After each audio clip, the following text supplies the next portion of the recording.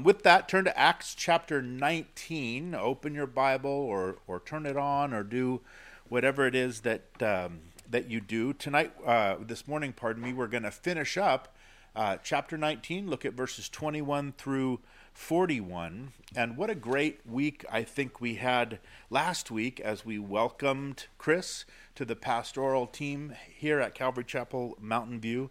What a refreshing reminder, I think. I was so encouraged by that word he shared with us last week, just as we looked at Jesus and that first miracle he performed, turning the water into wine there at the wedding in Cana. And what a great reminder, I think, an encouragement of what he can and what he will do in each of our lives as he that gospel alone changes us, changes our lives from what they were into something that is even better than it ever was before. And so with that encouragement this morning, we're actually going to jump back into our study through the book of Acts, and we're going to witness an example of that very truth sort of being played out first on a citywide and then a regionally wide, or region-wide. Anyway, it happened in the whole region there around Ephesus. We saw that there was this full-blown revival in the city of Ephesus as a result of Paul simply preaching the word there continually.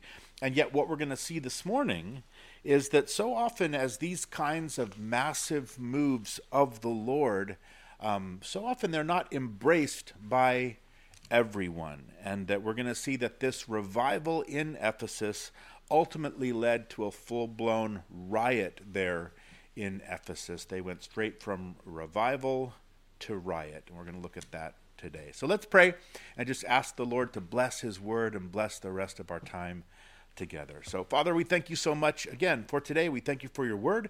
We thank you for the opportunity we have to study it, Lord.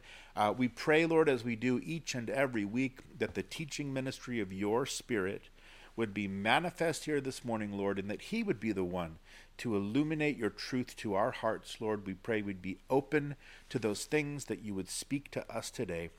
And we ask it, Lord, in Jesus' name. Amen. Amen. So what a story, right, that we saw last time we were together in the book of Acts, looking here toward the end of Paul's third missionary journey at that 3-year ministry that he had there in the city of Ephesus. Ephesus, that cosmopolitan, that commercial city there in Asia Minor, which is what we would now call Turkey. It was that city right there at the crossroads of travel and of trade. It was a marketplace city and a center for government and a center for these Olympic-like sports competitions. And we saw last week that it was also the center for both idolatry and for a cult in the ancient world. It was nothing short of a demonic stronghold. Ephesus was the center for the worship of the Roman goddess Diana, or the Greek goddess Artemis, right? Artemis of the Ephesians, the goddess of fertility. And of course, not surprisingly, the worship of her was characterized by great sexual immorality. And so Ephesus was the center for her worship, and as well there was this incredible temple that was constructed there in her name. And yet, as amazing as we saw, it was here in this dark place, in this dark city, that the light of the gospel had really taken hold. And after a series of these, we saw these powerful demonstrations over the demonic, and we saw the burning of these books of spells brought there by all of the believers, and we saw that the church as a result was purified and that it was strengthened, and we saw the word of God running freely not only through the church but out from the church as they had this real power and this real influence. And in our very last verse that we read together last time, in verse 20 of Acts chapter 19, it said that the word of the Lord grew mightily and that it prevailed. And so now we continue, we pick up together in verse 21. We're going to see now as we watch Paul prepare really to move on from Ephesus ultimately toward Rome. So look what it says in verse 21. it says that when these things were accomplished, it says that Paul purposed in the Spirit, when he had passed through Macedonia and Achaia, to go to Jerusalem, saying, after I have been there, I must also see Rome. And so he sent into Macedonia two of those who ministered to him, Timothy and Erastus, but he himself stayed in Asia for a time. So guided here by the Holy Spirit, we see that Paul purposed to move on from Ephesus. At this point, a work had been established, and the believers had been strengthened, and the Spirit was at work, and it was time now, Paul sensed in the Spirit, it was time for the next chapter to begin. And in this verse, we have more than just a hint from Luke at what will be the focus of the remainder of the entire Acts account. This is Paul's first mention of his plans to go to see Rome. And of course, Paul wasn't talking about going to take in the sights, but he was talking about going there to give out in terms of ministry there in Rome. Of course, keeping with his very strategic approach in reaching out in these very central cities in which the gospel could be planted, and then from which the gospel could go out and spread into the surrounding regions. And interestingly, one of Luke's primary purposes in writing Acts seems to be to trace the spread of the gospel just right up to Paul's arrival there in Rome, because Rome was the center of the Roman world. And many Bible students have observed how, if you look at Luke's gospel, it really focuses in on the city of Jerusalem, and then the Acts account focuses on that message going out from Jerusalem until it finally reaches Rome, the capital of the Gentile world. And we see that encapsulated here, both in this verse as well as in Paul's plans. We have these two very important cities, Jerusalem and Rome, that seem to be kind of the focus, the bookends, if you will, of the Luke Acts accounts. Now, we know that there had already been kind of this growing community of Christians that had been established there in Rome, but Paul wanted personally very much to be able to go and to edify and to encourage them. And remember, in writing to the Romans, he said that he very often prayed, he said, making request, if by some means now at last I may find a way in the will of God to come to you. Now we know that then Paul had very little idea exactly how it was he would get there to Rome. And we're going to see that the Lord did answer Paul's prayer. Paul did get there, but it didn't happen at all the way that Paul probably had expected that it would. So here's a spoiler alert, right? If you haven't read the rest of the book, Paul indeed did travel to Rome. In fact, he got there on an all-expense-paid kind of a Mediterranean cruise, if you will. And we're going to see in the coming chapters, he did travel to Rome, but he actually did it as a prisoner of Rome. And along the way, we're going to see that he's shipwrecked. He nearly loses his life along the way. And I think just what a great reminder, which we'll talk about, I'm sure, that God always does answer prayers. He always does accomplish his plans, but so often he does it in ways that are not at all the way we anticipate that he will. So for now, though, this is sort of this first step towards this final stop, and we see that Paul here sends young Timothy, he sends this other helper, Erastus, on ahead of him to go into Macedonia, probably simply to prepare practically for Paul as he would pass through, traveling back for what would be his final visit to the saints there in Jerusalem. But meanwhile, now with the two of those younger men gone, we see now that back in Ephesus, it says in verse 23, that about that time there arose a great commotion about the way. Do you remember the Apostle Peter warns us in 1 Peter chapter 5? He says that your adversary, the devil, walks about like a roaring lion, seeking whom he may devour. And we know here in Ephesus, where Satan hadn't succeeded through the use of deception. Remember how he tried to hinder the gospel through that group of those 12. We called them the deficient disciples that Paul had encountered as he arrived. And then we saw he tried to use those itinerant Jewish exorcists who tried to kind of duplicate Paul's power over the demonic. But it was at this point that we see the enemy now change the strategy, attacking again, no longer as just the deceiver, but now more so as a destroyer. He creates this great commotion, or some translations say there was no small disturbance about the way of Jesus Christ. It's that beautiful, fitting, and wonderful name that we've seen before that was applied to this early Christian movement, right, as they followed Jesus Christ, the way, the truth, and the life. And so, as he so often does, we're going to see next that Satan found a very willing servant who had a hidden agenda, and so Satan's going to exploit those self-serving motives, and we're going to see him start to really stir up this group of silversmiths. Look at verses 23 all the way down to 28 with me. 24. It says, a certain man named Demetrius, a silversmith, who made silver shrines of Diana, brought no small profit to the craftsmen.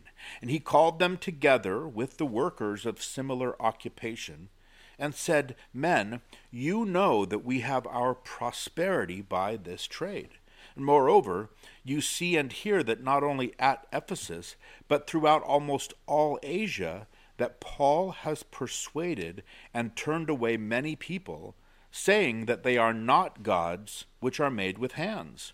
So not only is this trade of ours in danger of falling into disrepute, but also the temple of the great goddess Diana may be despised and her magnificence destroyed, whom all Asia and the world worship.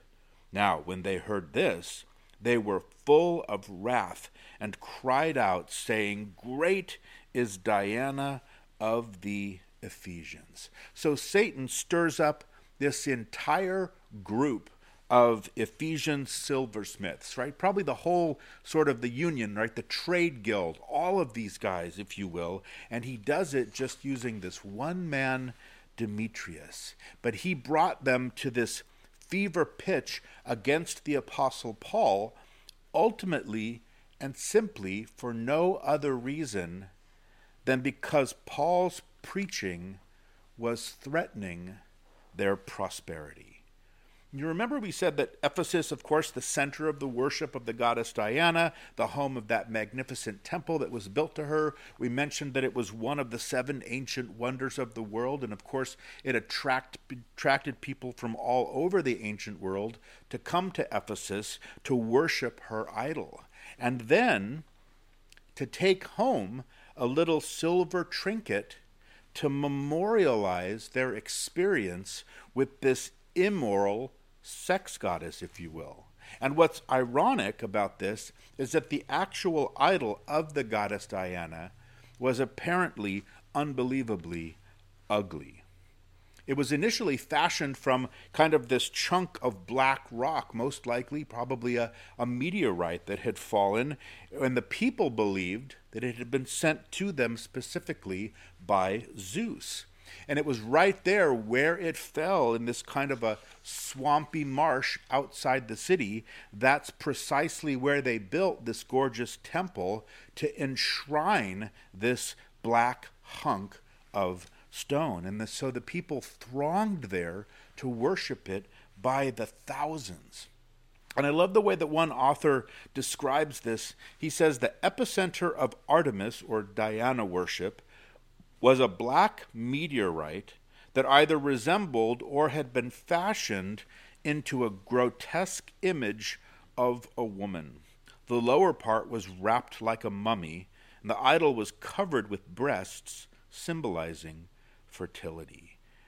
And so the silversmiths would produce these little awful statues, which would be sold then by the thousands right there outside the temple. It's really no different than the scene outside so many of the world's top religious sites even today, where you can hardly get up to the building without wading through this sea of vendors who are selling a slew of trinkets and trash that sometimes even sincere pilgrims will purchase, just looking for some sort of a connection to this thing that they believe that they are worshiping. And the problem here, plain and simple, was that Paul's preaching had exposed the worship of these ridiculous little man-made dead idols. It had exposed that for what it was, which was a sorry substitute for the worship of the true and living God who had created them. And so consequently, as people were coming to Jesus, right, in multitudes, their eyes were being opened, they were being enlightened by the Spirit. Well, they naturally stopped worshiping this grotesque Diana. Of course, they stopped buying these little shrines that were associated with her temple. And so the bottom line was that this spiritual awakening that was happening there in Ephesus was so widespread that it had caused this business recession amongst the idol makers. Because the power of the gospel, their entire business had gone bad, and so they had to do something about it. Now, what's really interesting, I think, when we think about this, is that there are actually only 2 times recorded in this entire Acts account where we see Gentiles opposing the Apostle Paul. One of them is right here, and the other one, maybe you'll remember, was in that case of the Philippian fortune teller back in chapter 16. Remember that poor demon-possessed slave girl from whom Paul cast the demon and destroyed this money-making scheme that her masters were using her in. And so in both cases, we see that the opposition brought against Paul by Gentiles was purely because of these kind of vested monetary interests. Otherwise, the Gentiles had no argument with Paul. They had no argument really with Jesus until he hit them right in their wallets. And it's no wonder, of course, that Paul would later explain to Timothy that the love of money is the root of all kinds of evil. And we see over and over throughout history, the history of the church, we see that when God moves among his people and God's people become very serious about their own Christianity, that the effect, of course, is that then emanates outward toward the community. And so revival in the church produces revolution around the church. And so often we see that it will affect the livelihood of those who kind of traffic and trade in vice and immorality, because real revival causes real revolutions in the hearts of men and women. You think about the great Welsh revival in 1904 and 5. That revival was so great and had such a great impact that scores of taverns and pubs in Wales all reportedly went broke, right? Bar owners were furious. The courthouses, they said, closed because there were no more criminal cases to even try. It even affected the coal mining industry and led to a near shortage of coal in that area. Because apparently what happened is that when all of the miners got saved, they all of a sudden had a big problem because they had to completely retrain all of those donkeys that dragged the heavy wagons full of coal out of the mine. Now, why would they have to retrain them? Well, it was very simple. When these rough, rugged coal miners were converted, they all stopped using profanity. And these poor donkeys were so conditioned to just respond to the commands of these foul-mouthed, cursing men that these donkeys didn't know now what to do. They didn't know when to go. They didn't know when to stop. They didn't know to turn right or to turn left until they were completely retrained to understand this kinder, gentler approach of these newly born again miners. You think about the early years of the Salvation Army in the late 1800s. And the Salvation Army was quite an organization who worked specifically to bring the hope of the gospel to the poorest and the most destitute and the sort of the lowest of the low that society had to offer. And they were so effective in their ministry that pimps and bar owners organized what was called the Skeleton Army to oppose the Salvation Army. They had all these threats of violence, and there were even a few Salvation Army workers who were murdered as a result. We think of it was the first Great Awakening here in our country in the 1730s and 40s. That's what first brought Christianity and hope to the slaves. It was the second Great Awakening, then in the early 1800s. That's what inspired this new wave of social activism, which helped to pave the way for the eventual abolition of slavery. We fast forward now right to modern history. We have the Jesus movement, of course, of the 1970s, in which Calvary Chapel played such a prominent role. That movement provided hope, and it provided the gospel message to an entire generation of disenfranchised people and into that countercultural movement of the 1960s. And all of these people were getting saved, and they left the drop-out culture, and they tuned in instead to Jesus. And what we see in all of these different accounts is that the truth and the power of the gospel message had such a significant impact on the entire culture around it. And yet, what we need to understand is that that impact came one heart at a time. And this is the very same way that the Lord is still changing culture and changing society today. I love what Charles Spurgeon commented on this. He said, "I wish the gospel would affect the trade of London. I wish it might. There are some trades that need affecting, need to be cut a little shorter. Not by an act of Parliament. Let acts of Parliament leave us alone. We can fight that battle alone.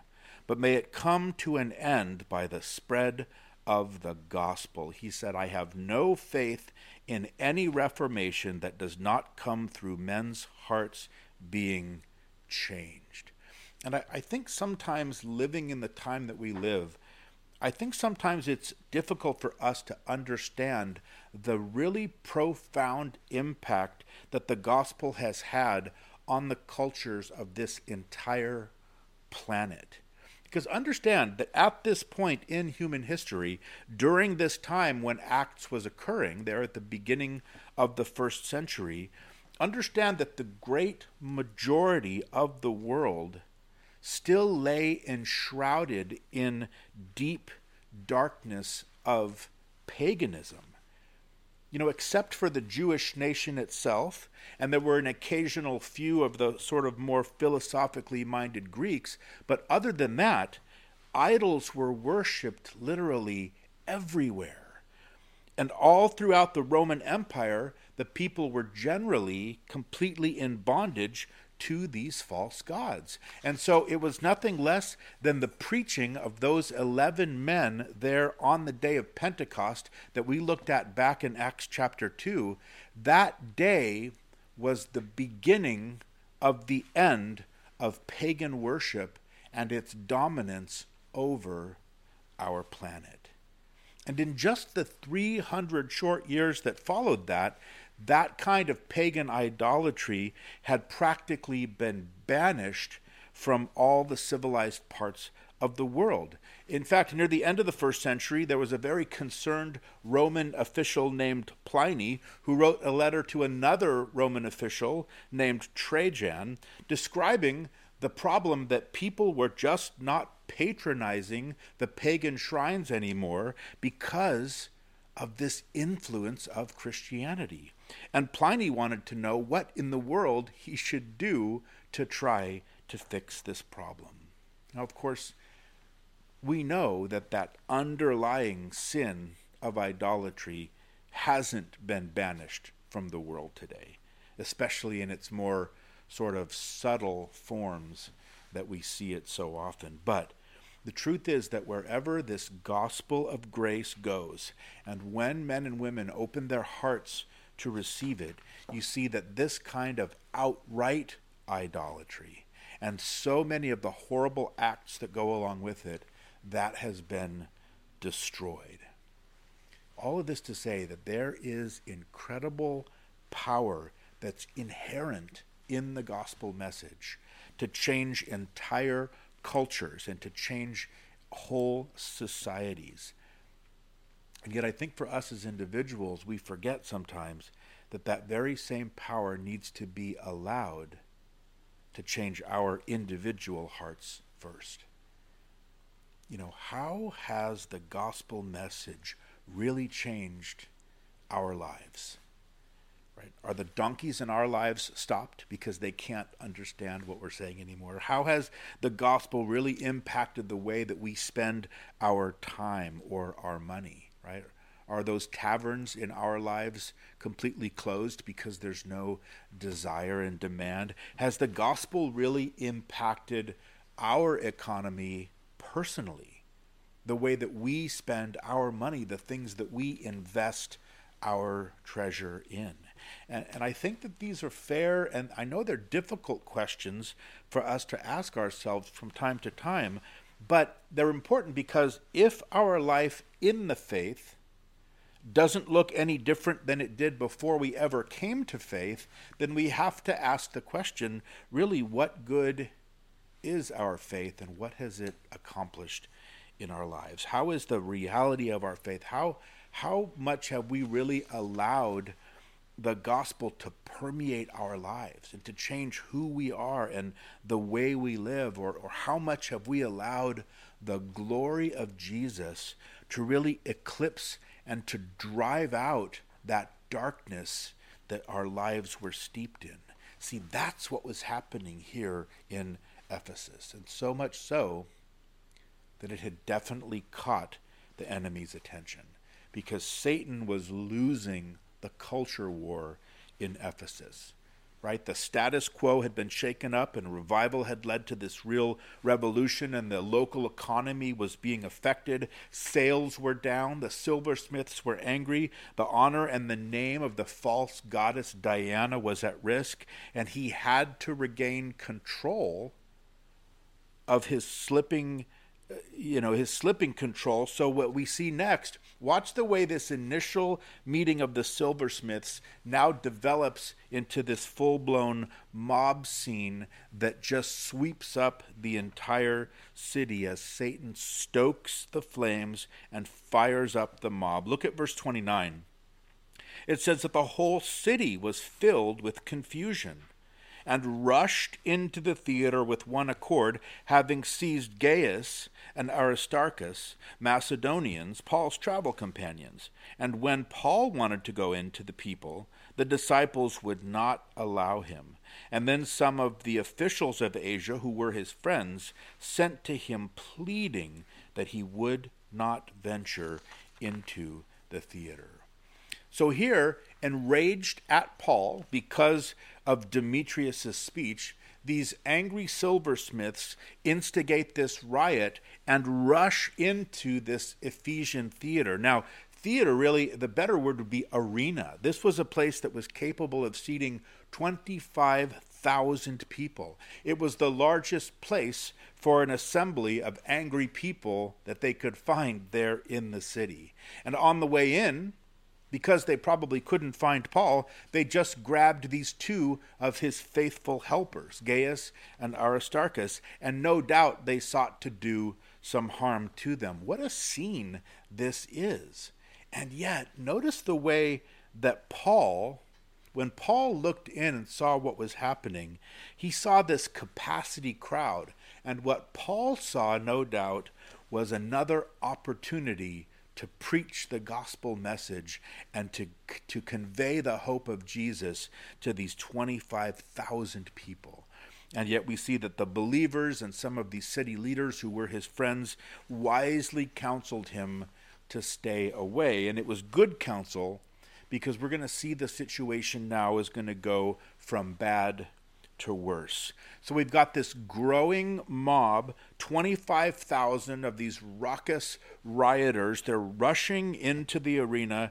Verse 32 says, "Some therefore cried one thing, and some another, for the assembly was confused, and most of them did not know why they had come together." Now, just in case we didn't think that the Bible spoke to our times, let me read that last verse one more time. "Some therefore cried one thing, and some another, for the assembly was confused, and most of them did not know why they had come together." It was Benjamin Franklin who said that a mob is a monster with heads enough, but no brains. And I love there's an author named Max Lerner. He was actually a Russian-born, ultimately an American journalist, and he became kind of a controversial columnist, for the New York Times. And he wrote this.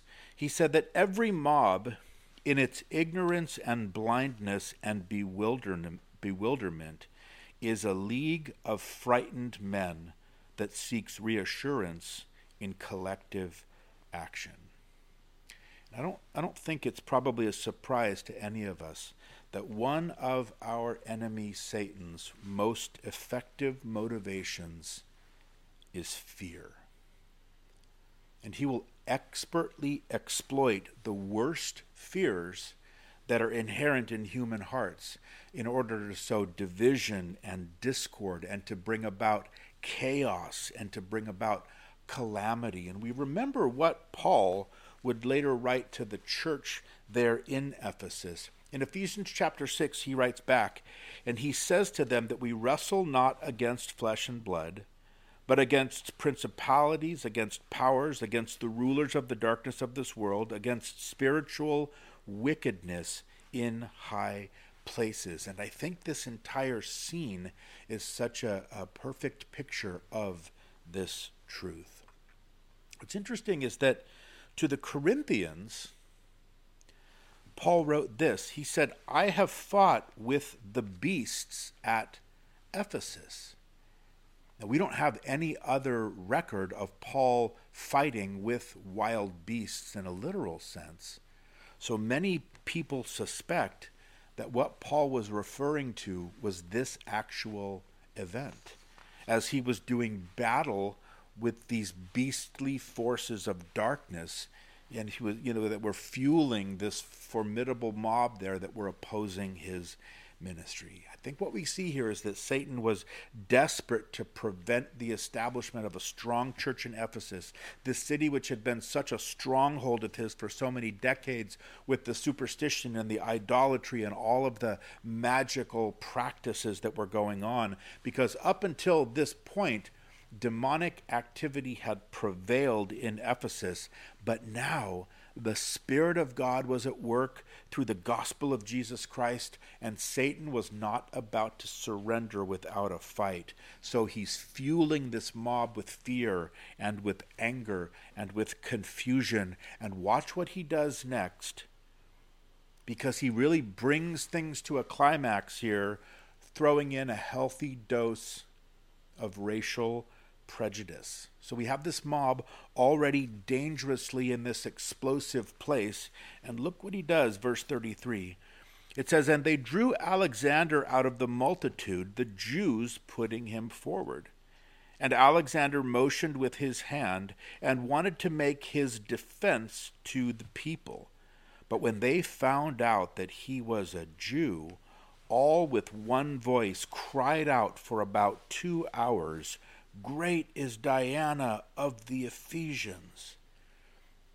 So what's happening here is that, no doubt trying to appease the crowd, here this Jew named Alexander wants to make sure that the mob knows that the Jews didn't at all endorse Paul either, that they were actually in opposition to him the same way that this crowd was. And yet that didn't matter. Ultimately, this wasn't very well thought out. It's about to backfire on them because his very presence as a Jew just aroused this mad mob even more, because the crowd knew that the Jews didn't themselves approve of any idols. They knew that they didn't themselves honor the great goddess Diana, and so just having Alexander there sent them into this racially motivated rage as they are mindlessly shouting, Luke says, for about 2 hours. Now, I looked up that particular phrase in the original Greek, and when Luke says it was about 2 hours, what that actually literally means is that these people were screaming for about 2 hours. That's a long time. And we think about this, and we think of that, that's just about inconceivable to us. If we hadn't been watching this very same thing played out on the TV night after night after night in city after city after city all across our country for more than 100 days. I think as a very similar, satanically inspired mob mentality exploits fear and anger and throws in that secret sauce of racial prejudice, and it's driving people right beyond reason straight to destruction and to murder. And we can talk, of course, about all of the reasons that are behind this anger. And yet what I want us to understand this morning is that at its root is simply the evidence of a world and a culture that has replaced the worship of God with our own shiny new idols. We are simply reaping what we have sown for so many years. The bankruptcy of our morality and of our affections is starting to really show through.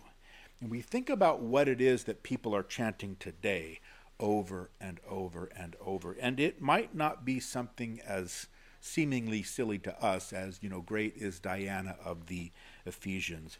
But the things that people are chanting today really aren't that much different, right? Because people are chanting, great is my political party, or great is my activist cause, or they're chanting, great is the consumer economy, or great is my material wealth and my pursuit of affluence. Great is my sports team, right? Great is my right to sexual expression, or great is getting drunk. Great is getting high. And any one of these things are perfectly accepted as valid life passions, and yet, if someone dares says, great is the Lord Jesus Christ, well, then we're the ones, aren't we, that are now looked at as somehow being strange or fanatical or just a little bit too extra. Because, of course, everything is upside down, isn't it? And I know, if you're anything like me, I know that this continued chanting of the world and its values for hours on end, I know that it can be deafening, and I know that it can be a little bit disheartening as we watch so many people who just don't understand how under the sway and how swept up they are in this culture without even knowing it. We can only imagine the way the poor Apostle Paul, as he stood there next to this arena, and he's listening to this madness for 2 hours. I love what one historian wrote. He said that the noise must have been deafening. The acoustics of the theater are excellent even today, and at that time were even better because of bronze and clay sounding vessels that would have been placed throughout the auditorium.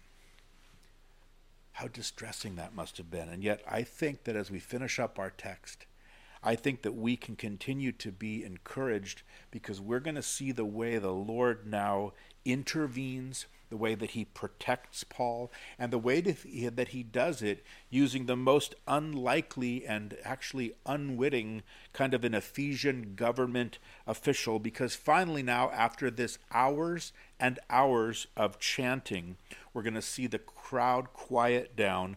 Look what it says just at the beginning of verse 35. It says that when the city clerk had quieted the crowd. Now, onto the scene steps this very prominent politician. Now, I think that the translation city clerk doesn't really do justice to what this man's position was. He was more so like the chief executive officer, if you will, of the city. He was really more so like what we would call maybe the mayor. He's the one that kept all the public records. He introduced business into the assembly. He, any correspondence that came to Ephesus was addressed directly to him. And when he appeared, the people listened. They got quiet. And appear he did, because what we're going to see is that what he was worried about was the possibility of a full-blown riot, complete with looting and burning things. And what mayor in their right mind wouldn't want to do everything they possibly could to make sure something like that didn't happen in their city? Because if there's one thing that Rome wouldn't stand for, it was civil disorder. So let's move on. It says that the city clerk had quieted the crowd, and he said in verse 35, "Men of Ephesus, what man is there who does not know that the city of the Ephesians is temple guardian of the great goddess Diana and of the image which fell down from Zeus? Therefore, since these things cannot be denied, you ought to be quiet and do nothing rashly." Well, this guy is good, right? He is a gifted communicator, a consummate sort of a spin doctor, an accomplished politician, if you will. He says, calm down. Hey, let's just take a breath. And then he assures them, in effect, he says, hey, Ephesians, you have nothing to fear. He says, let me be perfectly clear. After all, right, everybody in the city knew that the city had been appointed even directly by Zeus to be the guardians of this temple. And then he implies, he says, you know what, the religious foundation that you stand upon is just as secure as the foundation of this magnificent temple of the goddess Diana, and there is nothing that could ever topple the worship of her. So he effectively tells the people that they're being foolish for making such a fuss over all this. He says, what could possibly go wrong?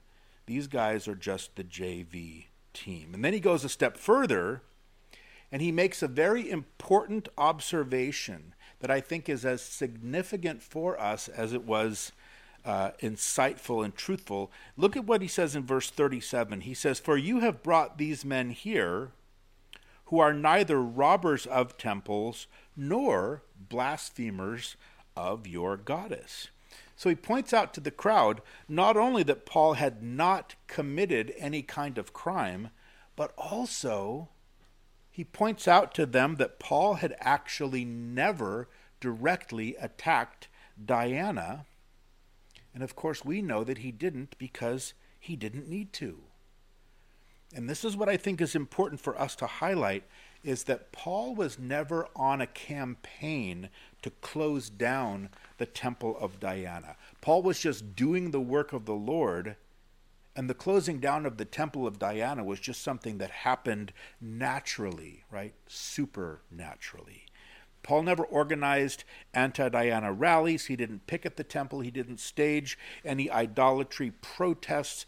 All he did was teach the truth daily. He allowed the Spirit of God to be the one to compel and to send out the new converts as witnesses to the lost people in the city. Paul was on a pro-Jesus campaign, much more so than he was on an anti-everything else campaign. And what's amazing, again, is that as we read the writings, as we read the transcribed sermons of these great revival preachers, or if we listen to some of the more modern ones, like listening to Pastor Chuck, one thing you find in common in this revival preaching is that it's not focused on what it is that the people are doing wrong. It's focused on Jesus. And you won't find that they were preaching against any specific sins specifically. They were simply preaching for transformation through the Lord Jesus Christ. And that radical transformation came as the life of Jesus Christ started to be lived out through those people. And the very same thing will still hold true today. It's the very same way the Lord is still accomplishing his will. If you are struggling with a specific sin, if there's a specific behavior pattern that you can't seem to break your way out of, don't fight the flesh, but feed the Spirit. So don't focus your thoughts and your energies on that specific sin and on everything that you think you could possibly do to stop from doing that. Focus your time and your energies on allowing the life and the power of Jesus to overwhelm your life, and then watch those sins start to simply fade their way into the background. And you'll also watch your witness to the world around you become far more fruitful and become more influential, because we need to make sure as followers of Jesus that we are known exclusively for what we're for instead of being known for all those things that we're against. We are for Jesus, and we need to allow him to handle the rest. People don't need heavy-handed sermons about their sin. What people need, they need a solution for that sin.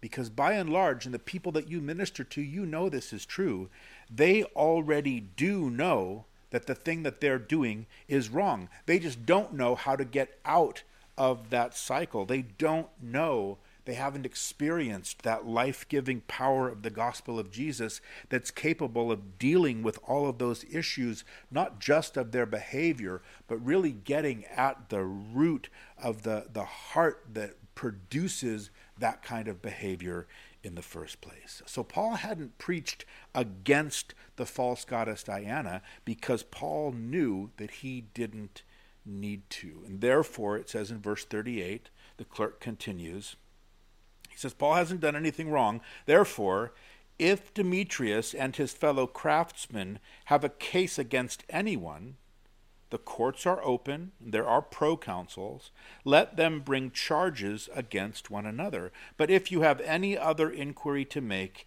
it shall be determined in the lawful assembly. He says, hey, the courts, right, not the streets, the courts are the place for us to settle this kind of a question. For we are in danger, verse 40, of being called into question for today's uproar, there being no reason which we might give to account for this disorderly gathering. And when he had said these things, he dismissed the assembly. So, specifically see this. God used the city clerk to calm the mob. He used it to end this immediate threat against Paul and against those other Christians. I always love what it says in Proverbs 21:1.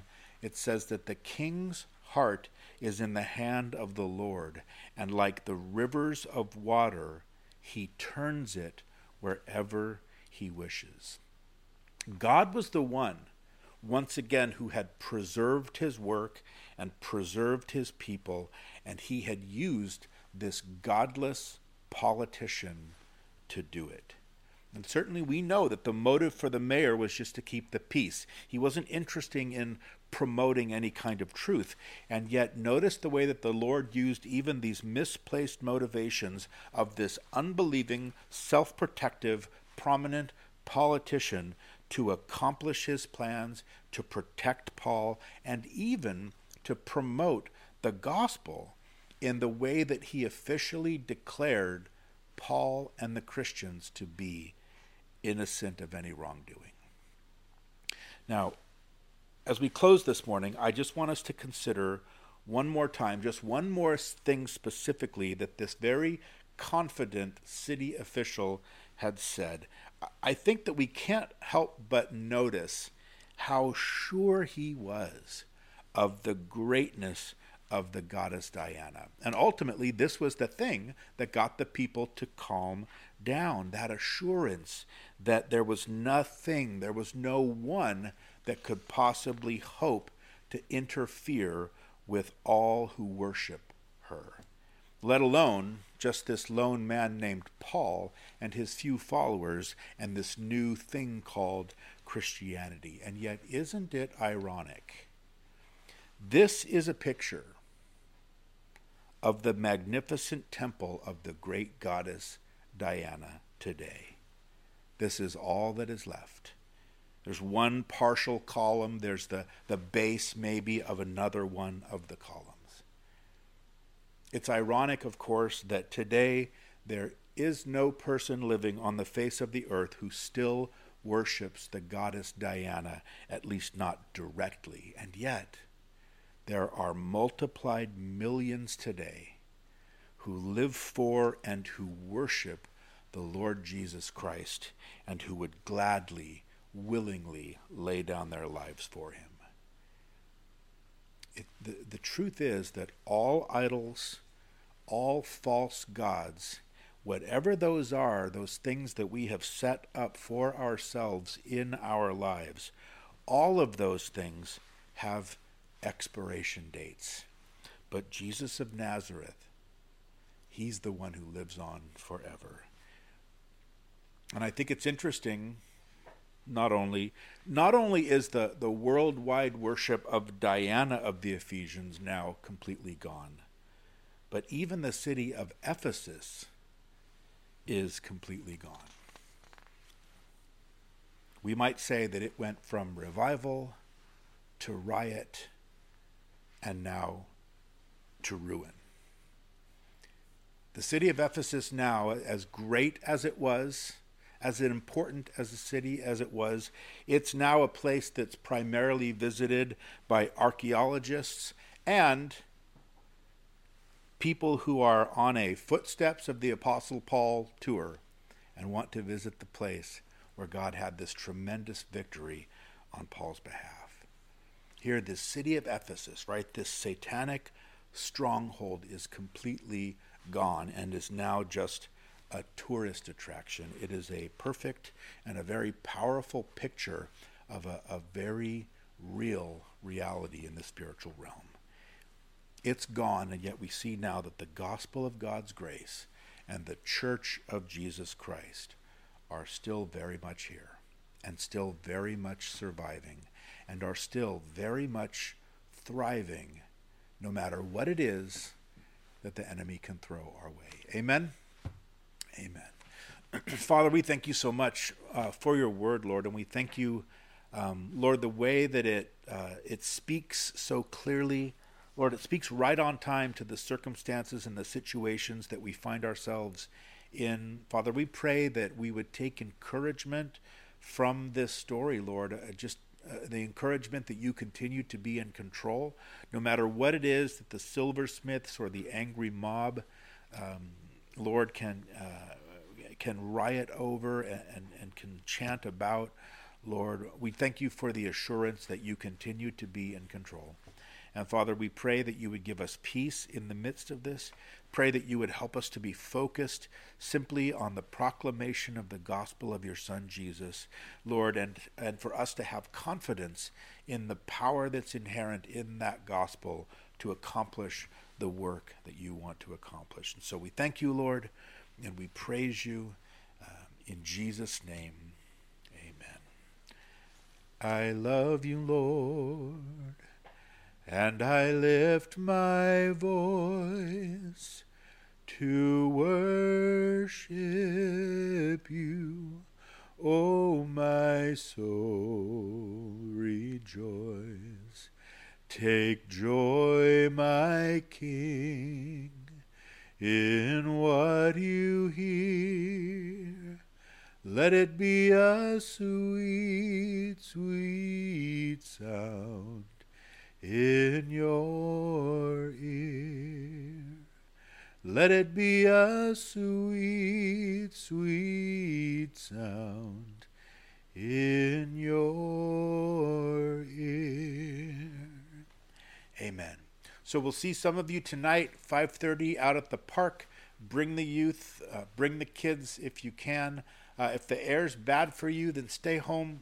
We don't want anybody in distress over being out there. But also take a look at those fall small groups. We're looking forward to a great launch of those this week. And God bless you, and may he pour out his grace upon you as you go out and minister in his name this week. God bless.